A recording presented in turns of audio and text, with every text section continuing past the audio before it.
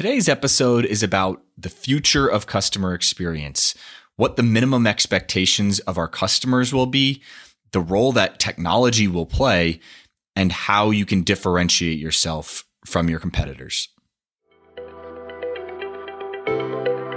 From Engagement, I'm David Millay, and this is Flip the Switch.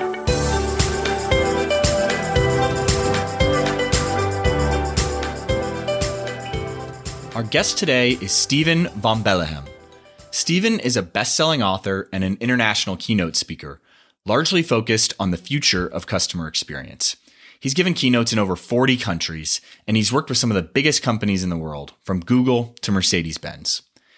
Steven is the author of multiple international best-selling books, including The Conversation Manager, When Digital Becomes Human, Customers the Day After Tomorrow, his latest book, The Offer You Can't Refuse. And apparently he's also written a technology thriller, which we get into in the first couple minutes, because I had no idea that he had written that. It's kind of different from all of his other work around customer experience and leadership. We're going to talk about that at the beginning. To preview what the episode is really about, though, I'm going to steal from his website's About page. Steven believes in a bright future where companies play the long-term game with their customers. His passion is spreading ideas about the future of customer experience. Steven believes in the combination of common sense, new technologies, an empathetic human touch, playing the long-term game, and taking your social responsibility to win the hearts and business of customers over and over again. All right, if that's up your alley, you're going to love this episode. So Steven just came out with a new book, The Offer You Can't Refuse. And I want to talk about it a little bit before we jump in, because I think it really does cover some important topics for the sports and entertainment industry. Like most of Steven's work, The Offer You Can't Refuse focuses on the future of customer experience and what it holds. If I had to sum up the thesis of the book, it's really about how automation and ease of use is the minimum expectation now, with advances in technology so readily available and pervasive in our consumers' lives. With that minimum expectation from customers, we're going to have to differentiate by understanding the deeper lives of our consumers and our customers outside of our product and services. And we're going to have to innovate to help our customers meet their larger life goals, not just tell them why they should buy our product or service. Throughout the episode today, it's really important that you put this lens on and apply it to your business. If after the episode you're not quite ready to pull the trigger on his new book, or you're like me and your reading list is like 100 pages longer than what it should be of future books, Steven is constantly putting out great free content. For instance, I've got open right now an ebook that he recently put together talking about automated buying, personalized AI platforms like Amazon's Alexa, the new increased importance of customer reviews, and the future of customer experience. It's one of the more in-depth ebooks that I've seen recently. And he really does a great job of talking about how that technology aspect, and he gets really deep into it, how it's going to play a role in your future customer experience. Additionally, one resource to check out to if you like this episode and you want to go deeper with Steven, his YouTube channel is really quite strong. He's got close to 20,000 subscribers, and he constantly is updating it with new videos. There's different keynote speeches that he's done that are up there. He puts out some weekly videos on different tips and things that he's looking at. We're going to link to that in the show notes so you've got it. One other thing, you can follow him on Twitter. His Twitter handle is at Steven VBE. That's at STEVEN, the letter V, and then BE, the first two letters of his last name. All right. Now that you know what this episode is about and you've got some supplemental resources, let's get into this conversation about the future of customer experience with Steven Van Belleghem. Steven, welcome to the show, man. Thank you, David. It's a pleasure to be here. Thanks for having me. All right. So where in the world are you today? I'm in Belgium. I live in Belgium. I've lived here my entire life, and I live close to one of the prettiest cities in Europe, and that's Bruges. I love it. So we've had two people from Belgium in maybe like the last 3 or 4 episodes. Really? So yeah, we had, did you know Jonathan Daniels? Do you know that name? No. He's in Brussels. No, I don't know him. So he's doing some CX stuff as well. He's kind of a consultant, if you will. All right. But we just had him on a couple episodes ago. So cool. yeah, I don't know what it is about CX and Belgium, but here we are. All right. So tell us a little bit about yourself, and maybe the best way to do it. I don't want to hear your resume per se, but talk to us about maybe the most fun project that you've been working on over the last 12 months, all right, and the most challenging project that you've been working on over the last 12 months. Okay. Most fun project was something completely new for me. I wrote my first thriller, a fiction novel. I've been written management books for more than 10 years. I've written 5 of them. I think I can do that. I think I can do a good job there. But writing this thriller was a whole new adventure. And I wrote the story in the world that I like to be in the future. It's a story that, happens in 2041. And AI is mainstream. I try to describe a world of which I think it could be close to reality 20 years from now. Unfortunately, it's only available in Dutch for now. I've written it in my native language, but that was really excited. So I worked on that for a year and a half, the writing, and it was launched 2 months ago in November. And I was really nervous for that. But the first reactions were so positive and people were so excited and also positively surprised that I came out with a thriller that, it made me happy. That was really a fun thing to work on for me. Well, one, mega congrats, but what the heck made you write a thriller? I mean, I think as you talked about it, you said AI, so that's going to be a preview as to some of the things that we talk about later in the episode. But what made you, I did not expect to be talking about a thriller on the episode today, but I have to ask, what drove you to make that? Well, my wife and myself, we have this annual habit. In the first week of the year, we have our own dreams and memory ceremony that we organize in our living room. And then we look back to all the fun things that we did in the year before. And we talk about those, but we also look to the future and really pronounce some of the dreams that both of us would like to accomplish in the next few years. And a couple of years ago on my list, there was writing a thriller. But in all honesty, I was like, I'm going to do that when I'm retired, right? When I'm 65 or something like this. I don't have the time to do this right now. And then the crazy thing happens, like a few months after that, I see this Facebook advertisement of masterclass and the project or the course that they were advertising was how to write a thriller, follow this online course with Dan Brown. And I was like, okay, I need to be ready. I'm going to be 65 faster than you know it. So I wanted to follow that course.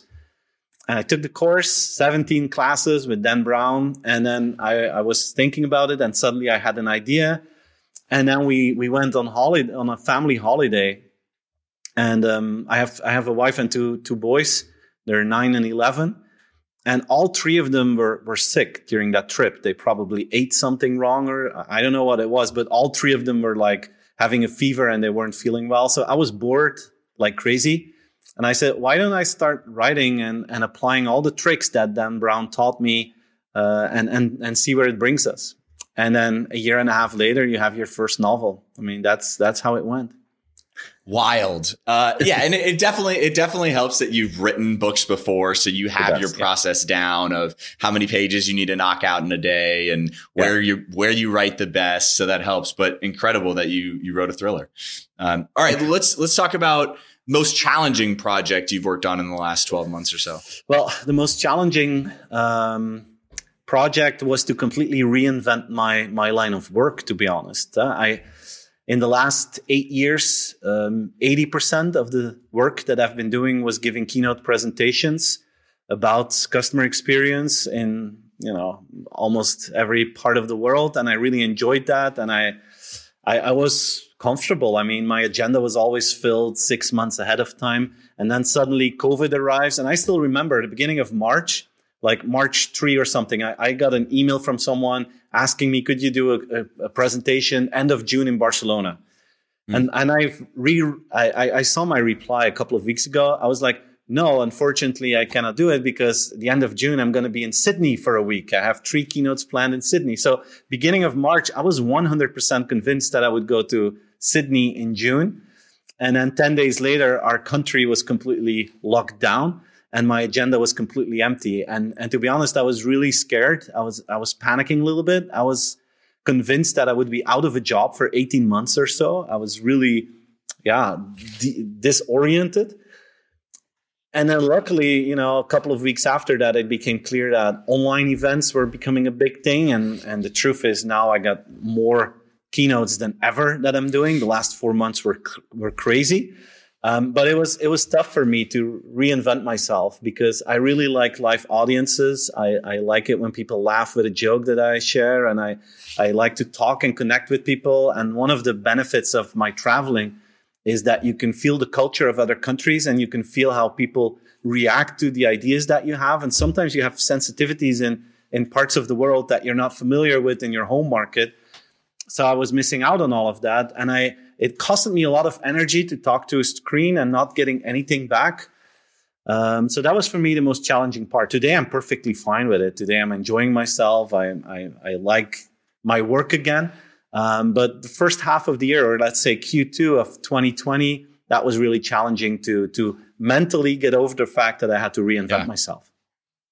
Yeah, there's definitely pros and cons from what we've seen, because I'm the same way where I like being in front of an audience. We do a lot of workshops where we've got the Post-it notes flying everywhere and you're walking around and you're going from table to table and seeing what they're working on and helping the different groups. And we're like, we've got to completely build new skills to figure out how to do this. Mm-hmm. And you're right. I mean, now I think we're a little bit more adjusted to that. And I think it helped that we were always remote first, and I've been remote for the last 7 or 8 years. But nonetheless, I think you hit on something that's really interesting, though, because technology playing a role in customer experience. Yes, it impacted your business physically of being able to go out and go places. But I'm curious, too, as you saw it unfold, right?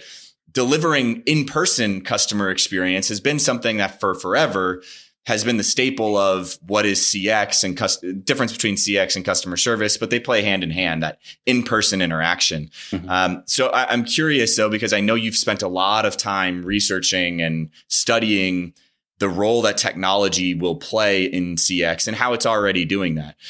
So why don't we transition into that topic? Talk to us about a little bit about where you feel like technology has impacted CX right now, and then we can maybe talk about the future state. Yeah.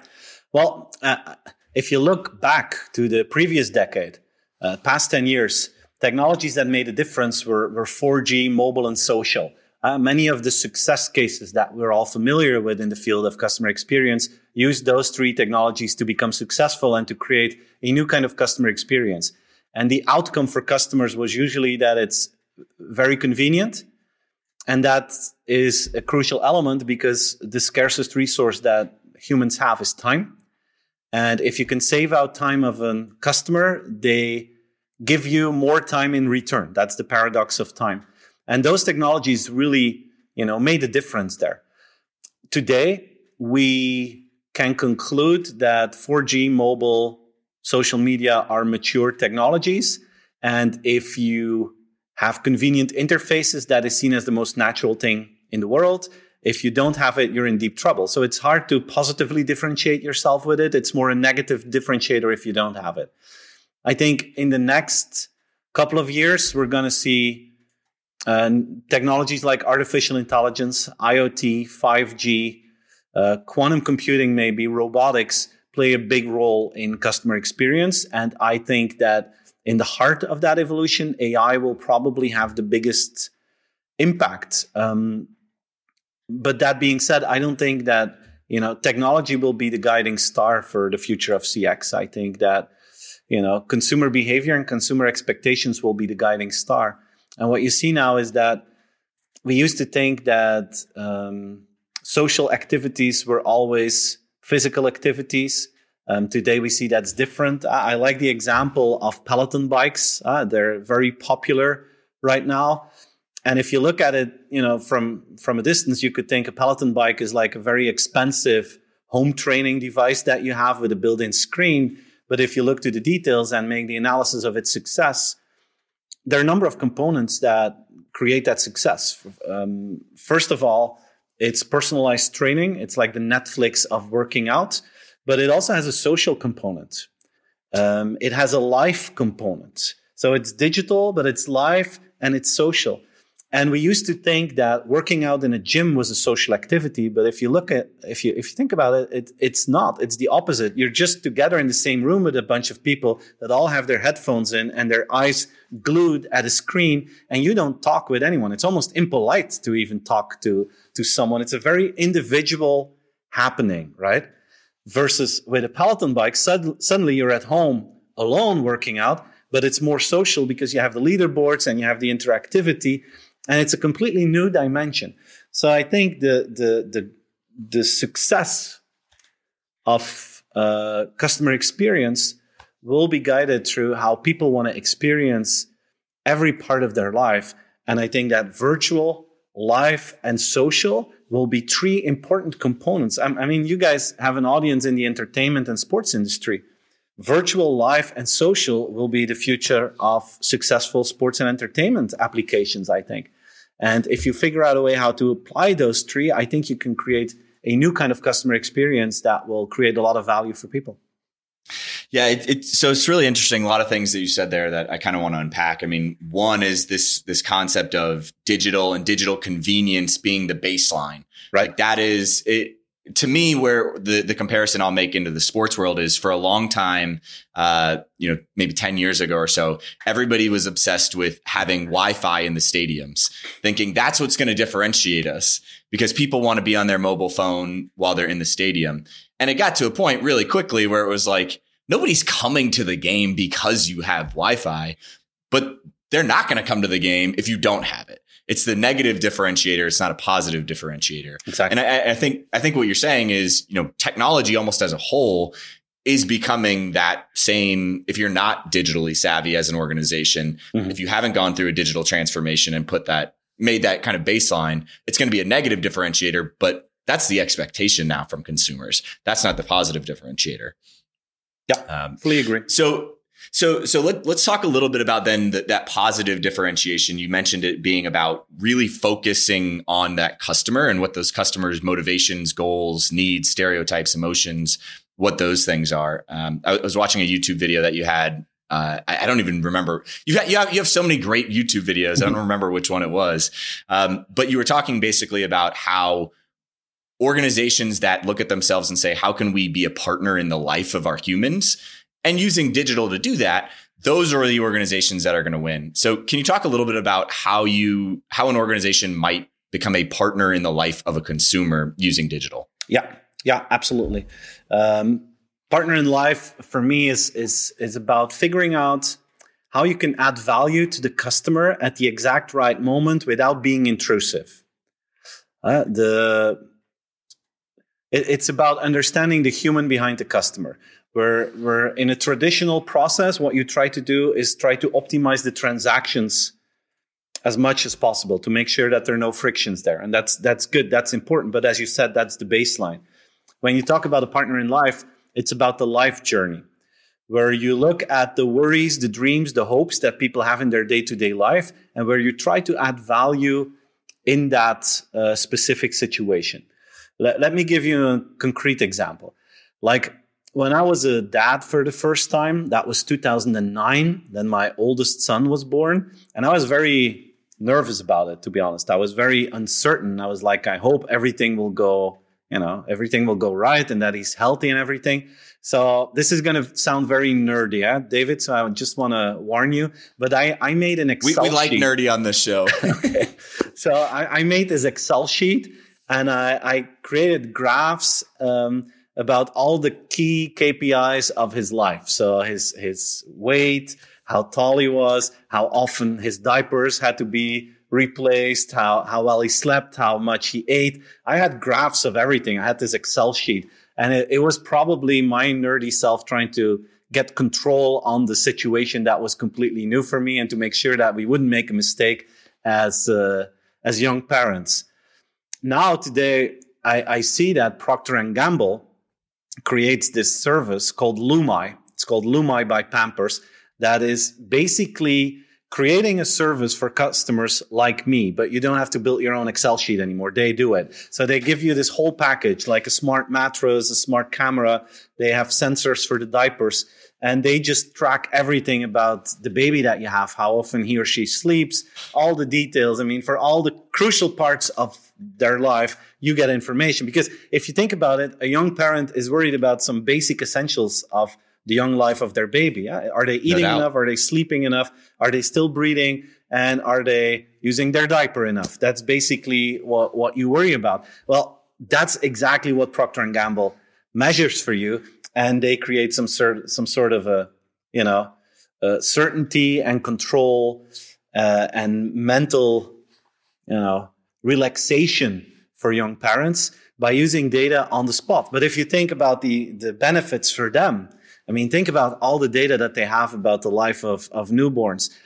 And of course, they have a subscription model that you can get your diapers directly from them. So you don't have to go to the store. You don't have to worry about it anymore. They're being sent to you because they know exactly how many diapers that you use a day. So they know the whole thing.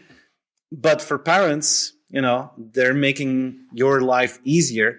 And it's not just about buying the diapers anymore. It's about creating this whole, it's an ecosystem. Feeling of certainty and feeling of everything is okay with my baby. That's what they're doing for you. So they know the concerns of young parents and they try to add value there. No, that's a great example of taking what was a commodity and turning it into a much larger service and an ecosystem around it. Yeah. One of the things you hit on is something else that you talk a lot about, which is really kind of a subscription model and looking at how that plays and basically creates a bigger life cycle of a customer as opposed to a one-time transaction. What are some other subscription models right now that you're looking at that you think are a little bit that make maybe a twist on the traditional subscription model that are interesting to you?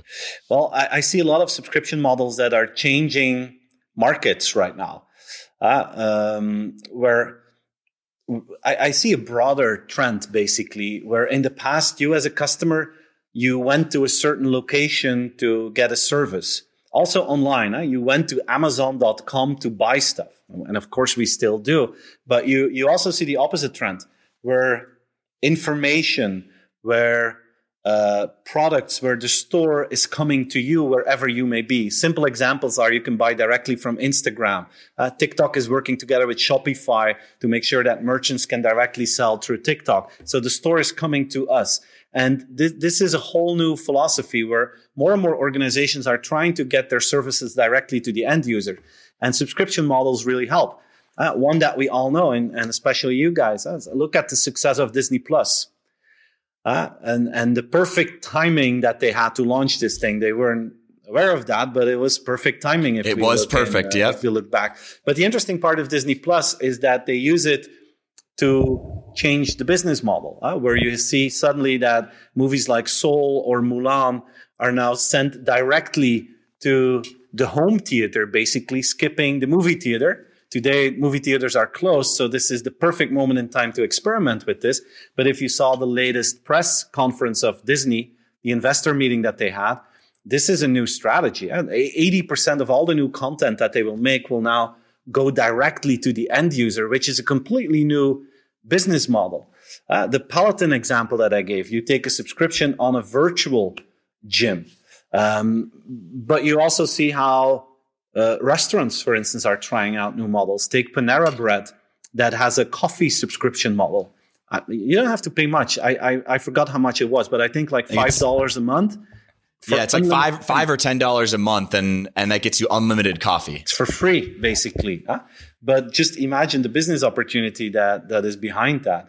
So I see subscription models being used in all kind of markets to disrupt markets, but also to create loyalty. Smart subscription models can create loyalty for your other businesses, like the Panera Bread coffee subscription.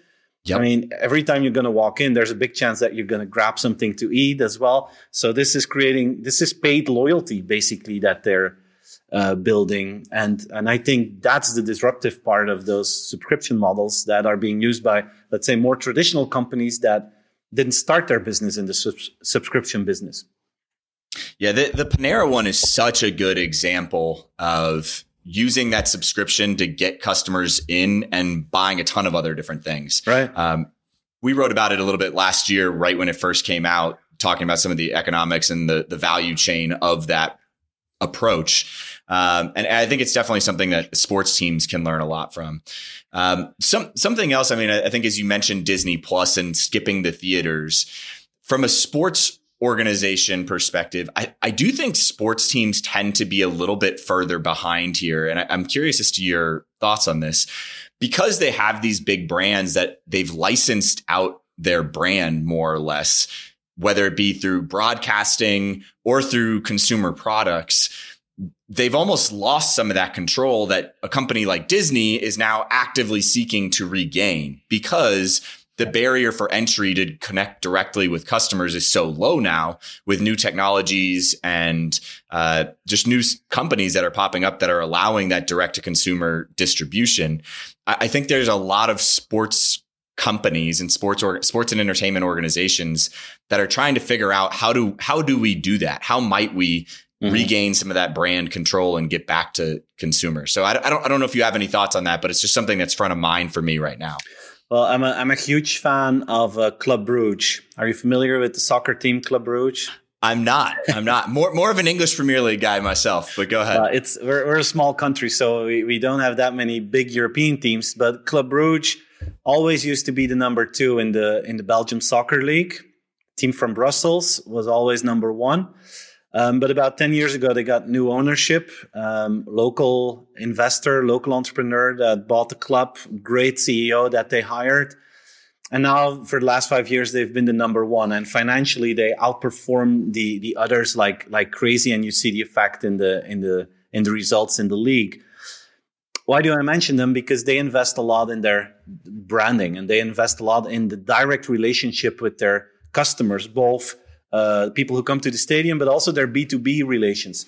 And this season is very challenging because they have a lot of sponsors. And part of the deal is, of course, that you can bring your customers to the stadium and have a good time there, and you have the opportunity to talk with them. And this is completely impossible. We're not allowed to let people in the soccer stadiums right now in Belgium. So the big challenge for them, or the big risk, is that all these sponsors would ask their money back.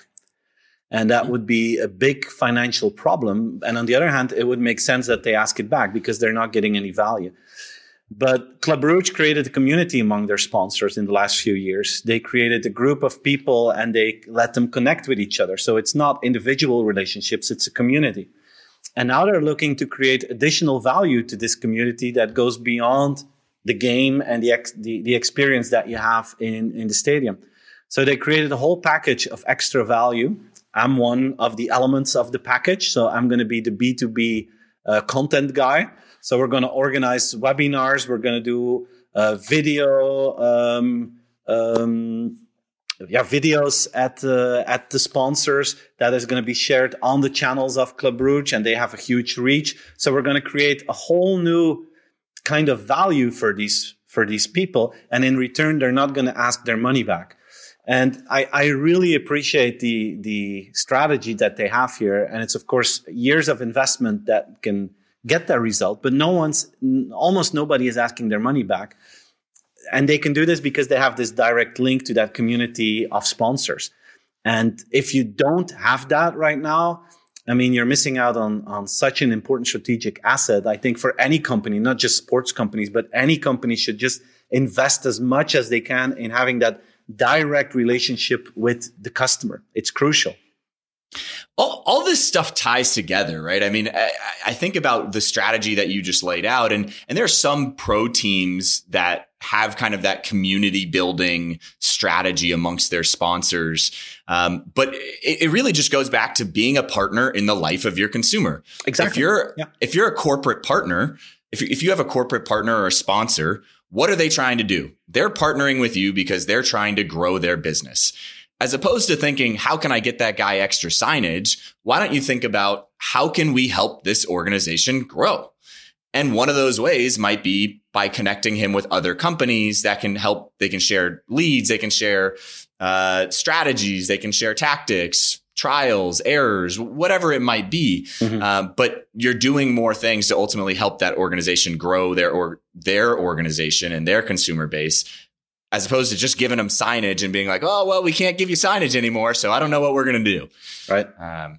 Yeah. Well, let's shift gears a little bit. I kind of want to talk about something else that I saw that you talked a little bit about, which is kind of creating these, let's call them ethical guidelines for dealing with customers' emotions. Obviously, in the sports world, some of the sports and entertainment organizations have tens to hundreds of thousands of fans. How do you think about those ethical guidelines? Talk to us a little bit more about what you meant by creating ethical guidelines for dealing with customers' emotions. Well, today, what we expect is that organizations take their responsibility and that they try to act in the best interests of all stakeholders, both internally and externally. And to customers, I think it's really important that you are transparent about your service policies, about the product qualities, the history of your products, how they were developed, what your intentions are in terms of sustainability. And the problem today is that many organizations use a lot of technology like artificial intelligence that is so powerful that gives them the power, for instance, to personalize in a very high detailed kind of way. And if you do that, for instance, for pricing, then you could sometimes end up in a situation where there's an advantage or a benefit to be created for the organization, but at the same time, you are punishing some of your customers. I'm afraid sometimes that artificial intelligence could become some sort of a temptation island for marketing people or business leaders. If marketing people are really, really nice, but what happens if you put them on temptation island? How will they react? And it's a traditional example, but if we look at the whole issue and scandal that there was with Volkswagen and the Dieselgate that they had, they basically programmed their car saying, if they open up your mouth, you have to lie. And that's basically what happened. And it's so untransparent that, that's very hard to tell for the market what you're actually doing. And for me, the solution is very simple. It's about transparency. All companies have to be transparent about their financials. And you have external organizations that check if everything was done in an ethical way. And if not, you get a fine. If it's really bad, you end up in jail. But there's like this independent authority that comes in and checks if you follow the guidelines.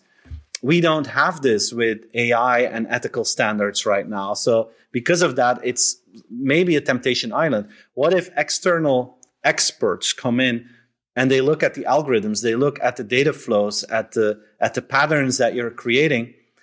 I think that will force companies to become more ethical in the next few years. And if we don't do that, I'm sure that the temptation sometimes will be too high to create and install algorithms that just create benefits for the organization. And I don't think we want that.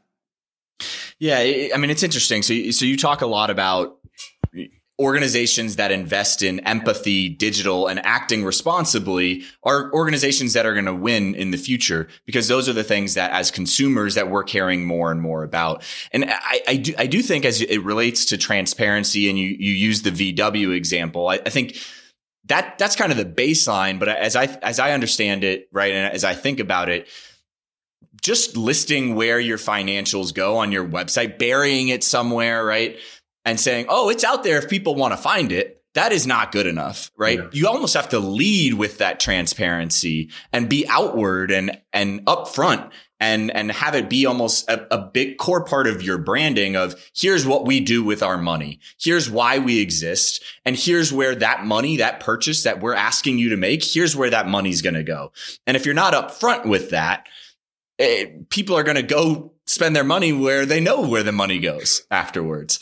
And so, I mean, I guess maybe expand on that a little bit, because that's how I'm thinking about it. Am I thinking about it in the right way? Yeah, absolutely. Absolutely. And one of the hypes in the business world is creating a purpose, creating a why. And the theory about it is very good. But when you look at how companies deal with it, it's sometimes so disappointing. Sometimes they create this one sentence and then that's their why or their purpose. And it's a sentence that they create to make sure that all the stuff that they've done in the last 10 years fits underneath it. And then they can say, look, this is what we do. Then it has zero impact. I think you need to see it as a journey, as an ambition. This is a direction that we want to go into the next few years. And these are the challenges that we have to overcome to succeed in that. And dear customer, dear shareholders, this is where we are right now. And we're not perfect yet. And 2 years from now, we're going to be at this point. And if we're not, you can take us accountable for that. But just accept that we're going into this journey. And if it's an ambition, if it's a journey, I think then you can really motivate people to move into that direction and to contribute to that. But if you just create something that is the average of the averages, and it's just like an umbrella made for all the stuff that you've been doing in the past, then it has 0.0 impact, in my opinion.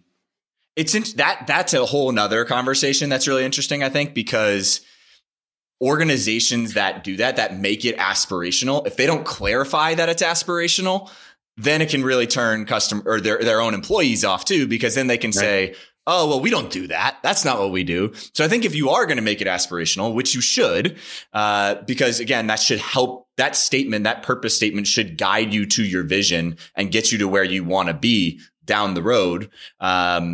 But you got to clarify, hey, this is aspirational. This is where we want to go. We know we're not there right now, guys.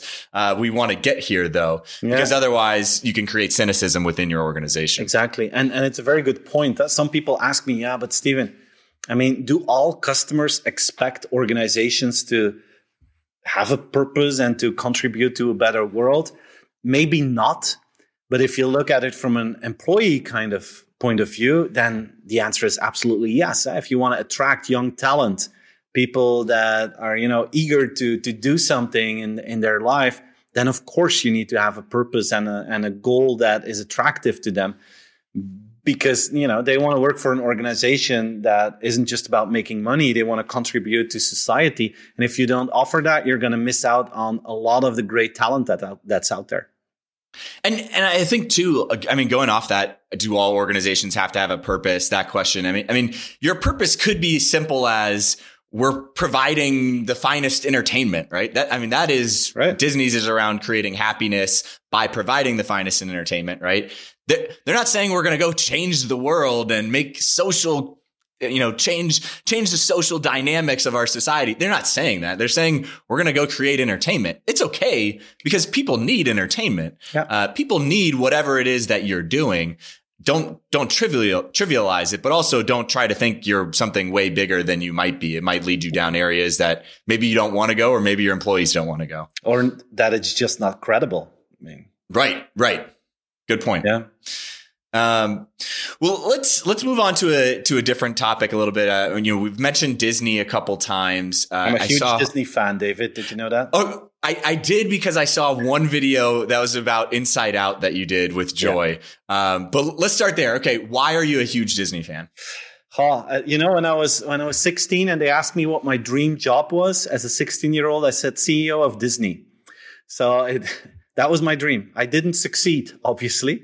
So now I'm a Disney client. That's the closest that I could get. But I'm a Disney fan because of their creativity, the high standards that they have in everything that they do, and just the feeling that they give me. I have great memories of visiting Disney parks, and I love watching Disney films.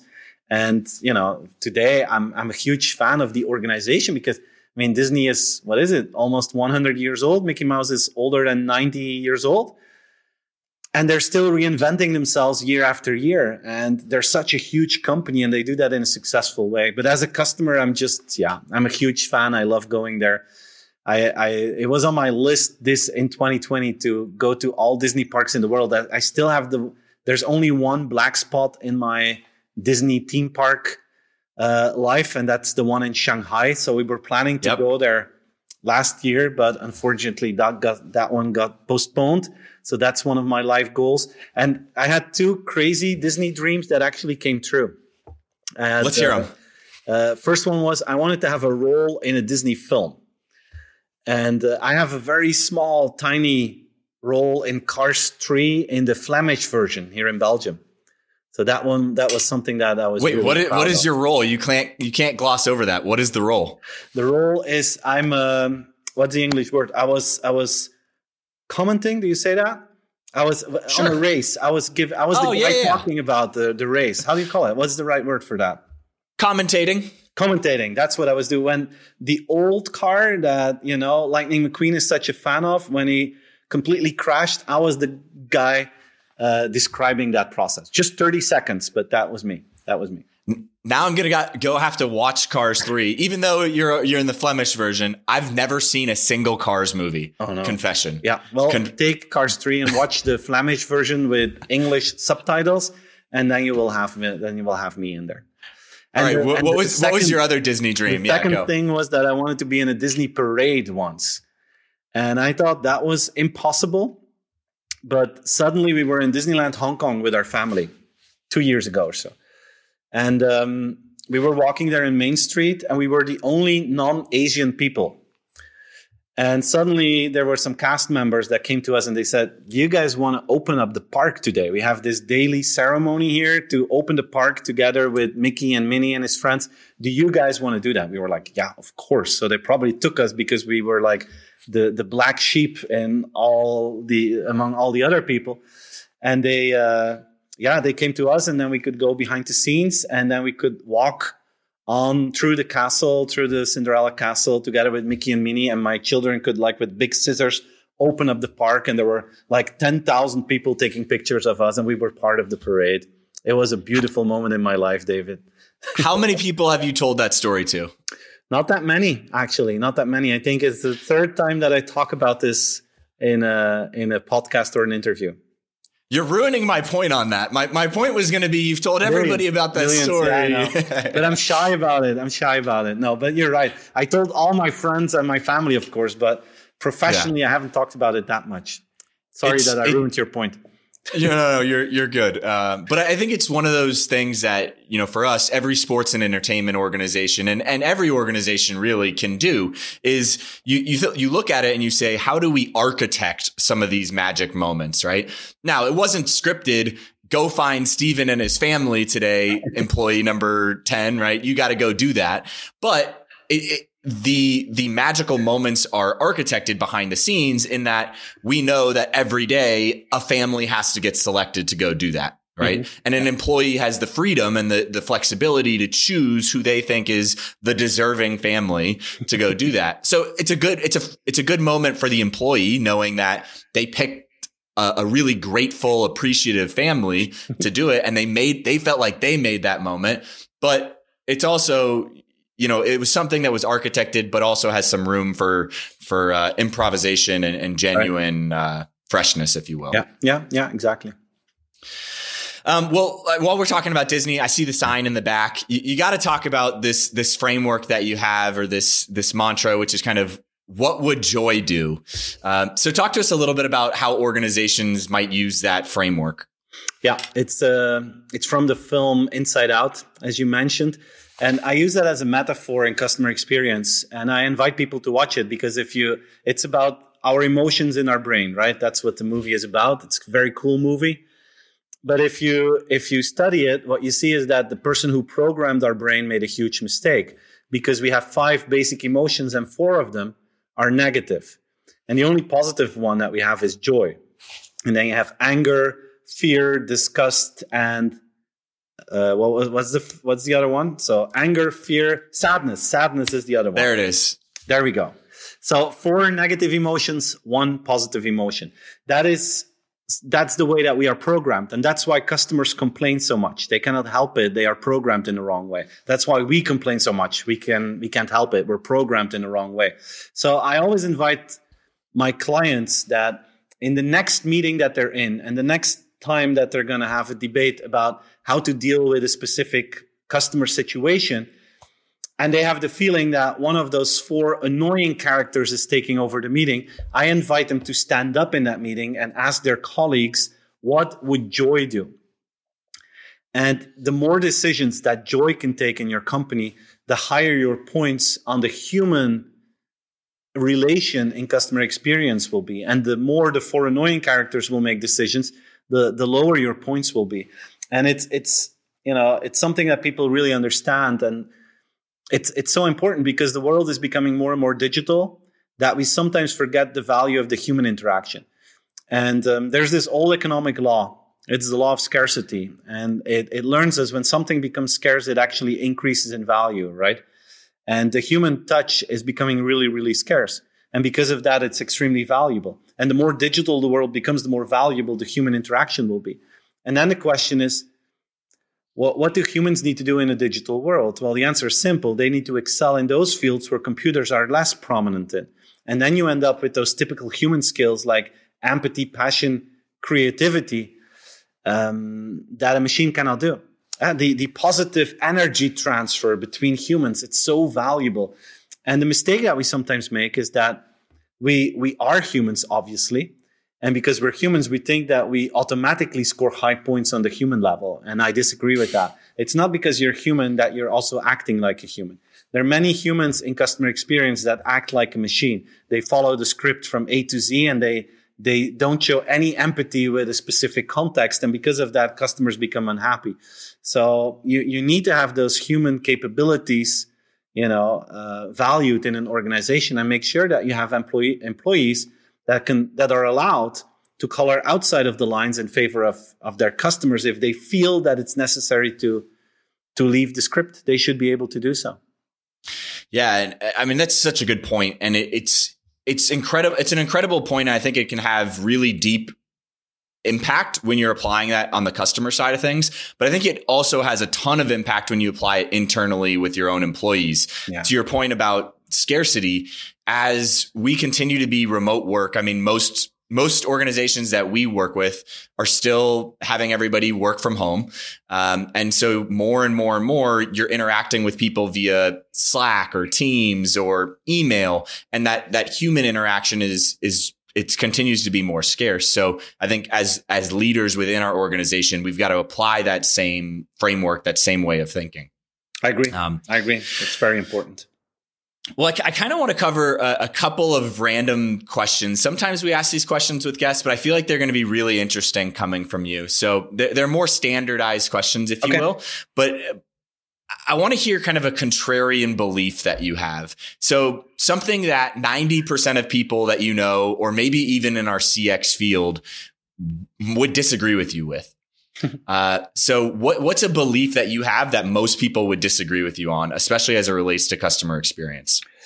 That you have to mentally accept that you will always have a percentage of customers that will take advantage of your rules. And you just have to learn to live with that. I've met so many people that try to create customer service rules to make sure that the organization is protected against customers that have bad intentions. And I believe you have to, I don't think you have to do that. Because if you do, you are punishing the 95% of your customers that is actually showing good intentions, that are normal people like you and me that you can have a conversation with. And if something went wrong, that they can understand it. And if you solve it, that they're happy. If you have a special campaign, that they will use it, but don't take advantage of it. But you also have the 5%, people who have bad intentions. And that's just the way it is. And if you mentally accept that, and you put your faith in the 95% of the people, you will create customer service standards that are much higher than what you can do if you don't accept the fact that some people try to take advantage of you. That's such a good one we talk about this one a lot because at Disney, we had a policy basically where if you spilled a drink, you drop an ice cream cone, whatever it might be, that an employee can go and replace that item. Yeah. Right. Let's say you just bought a new shirt and you put it in your stroller. You go to ride the ride. You left the stroller outside. Rainstorm happened. Clothes got soaked. Whatever it is, we can go exchange those items out, get you a brand new one, whatever it might be. And When we at Disney, when we used to use that example to show people, hey, this is something that you could do, people would say, no, we can't give stuff out for free. People are going to take advantage of us left and right. And it's like, unless you put this on the front page of your website that this is your policy, right? People are not going to take advantage of it. But if you do, you can we keep track of names of when that happens. So that way we know, hey, every time Steven comes, he's dropping his ice cream cone at the end of the ice cream cone 10 different times a day, right? We know that because we're keeping track of some of that. But you can basically assume that people are not going to. And the 95% of people that aren't going to take advantage or that aren't going to abuse it, they're going to make up for it in tenfold by the amount of people that they tell, wow, you would never believe what happened to me. So I love that one. Yeah, there's this company in Belgium that I love to work with. It's called Smartphoto. It's a European company, but their headquarters are here in Belgium. They're a website where you can make photo books and stuff like this. And their mission was to give people great memories that last a lifetime. That's what you do with pictures. And in their contact center, they had a number of calls of people saying, look, I made this photo book and I made a typo. I made a mistake. Is there a way that you guys can solve this? And the standard answer was like, no, we're afraid not. What you can do is you go online, you can fix the typo, and then you can reorder it, and we will be able to reprint it. And then the people said, yeah, but that's 150 euros or something like this. I'm not going to pay twice for it. So, okay, never mind. It was my mistake. So, okay. And we had an argument. We had a discussion about this. And I said, guys, your mission is to provide people with lifelong memories. And if there's a typo in their photo book, they're always going to look into that. They're always going to focus on that. And you're not achieving your goal. And they said, well, why don't we just, if someone makes a typo, why don't we just fix it? They can fix it and we reprint it completely for free. And some people were saying, yeah, it's going to cost us a lot of money, the whole thing. And then they looked into the data and, it's less than 100 people a year that make a typo. So it's going to cost them a couple of thousands of euros. But the word of mouth that's behind that is just incredible. But they actually put this on their website. This is on their homepage. Why work with us? Because if you make a mistake, dear customer, we will fix it for free. And basically, in that situation, you don't have to worry about it because no one is putting a typo in their photo book on purpose. They just want to have that photo book as soon as possible. It's just when they make a mistake. So they are using this now in their communication. If you make a mistake, we fix it for you. And you should see their growth stats. It's just crazy how fast they're growing. Such a great example. Well, let's hit another question real quick. Okay. When is the last time you changed your mind about something in customer experience and why? That's a difficult question. I change my mind quite often, but I think the biggest change is the disappointment that I feel towards technology in customer service, like chatbots or social media. I was a big promoter of all that. And today I believe that there's nothing better than the human interface in customer service. The technology doesn't deliver upon the promise yet. I think most people get frustrated with chatbots because you ask them something and in 95% of the cases, they don't get you. And it's just not good enough. And social media as a service channel, I was convinced that Facebook and Twitter would be really important there. But if you really look into it, they're too slow, those channels. If you have to wait an hour to get a reply, then that is considered as being fast in terms of the company. As a customer, waiting an hour is just unacceptable. Right. And if you then have to wait 5 minutes on a phone call, then the phone call wins. And then you can ask a follow-up question and you get your answer right away. So I'm now today convinced that the human channel for customer service is by far the most effective and the best one to use. And digital is not living up to the minimum standards yet. Yeah, I totally agree with that. I mean, from the customer's expectation, we expect instant. That's what we want from an interaction perspective. And to your point, I mean, if I answer an email quicker than 12 hours, I emailed you quick because I'm working on all these other things, right? I'm not just waiting for your email to hit my inbox. And I think that's the challenge between delivering on what customers actually want. And that's where technology, the phone line almost is always going to be best there. Yeah. Well, let's cover one more thing. I mean, What do you feel like is the most misunderstood thing about customer experience today and where we're at with it? When people are talking to you and you're talking to different clients or people that are asking you questions at your keynotes that you deliver around the world, what do you feel like is the most misunderstood thing right now about customer experience? Maybe two myths. The first one is that sometimes people come to me and then they say, yeah, but Steven, it's all good, your ideas about customer centricity, but let's be honest, customers don't know what they want. And then they come with the traditional quote of Henry Ford. If we would have asked people what they want, they would have said faster horses. I don't think customer experience is about asking people what they want. It's about understanding what people need and then creating services for that. It's not that you have to ask customers and then execute blindly. It's about understanding how to bring that value. I think that's the first thing. A second myth is that a lot of people think, okay, this is all cool stuff, but I don't have enough budget to do this. My answer is always that the one thing that has the biggest impact on your customer experience is completely for free. It's being more friendly and it's being more human. That's what people really, really value. And it doesn't cost you anything. It's just the mindset and the energy that you put into it. And it requires zero budget. So thinking that making customers happy means increasing budgets on something, I think that's a big misunderstanding. Yeah, two huge myths that we deal with all the time as well. Yeah.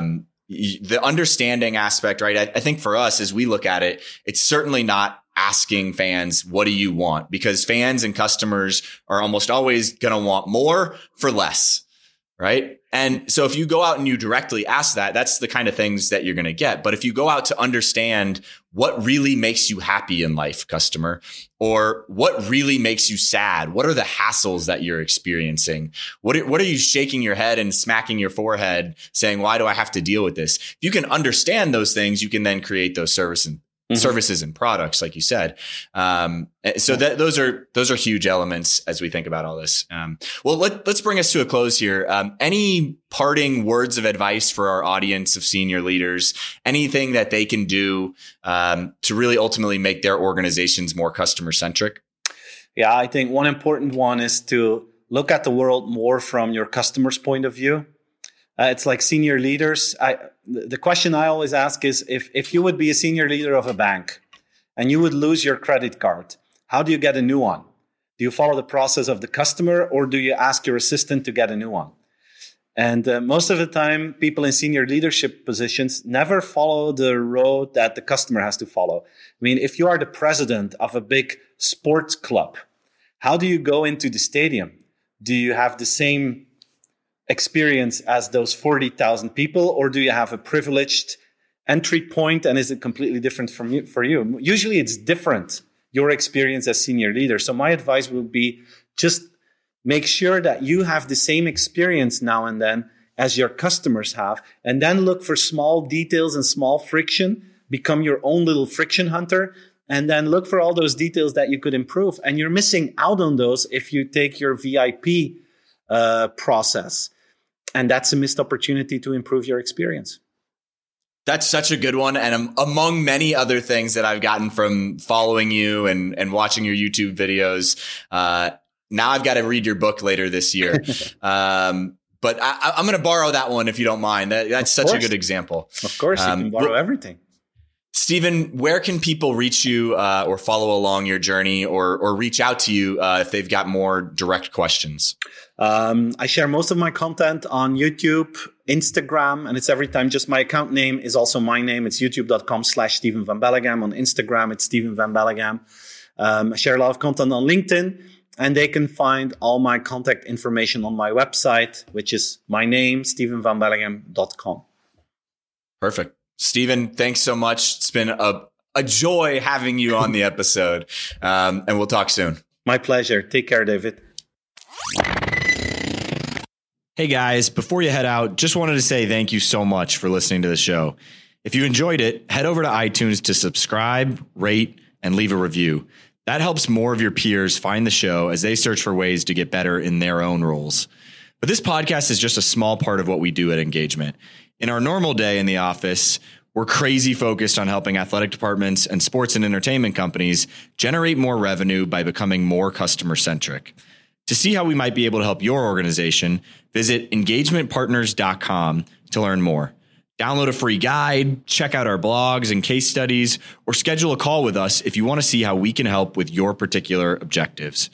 Our goal is to help you create deeper connections with fans and generate more revenue. So when you're with us, hopefully you find a nugget or two that helps your cause.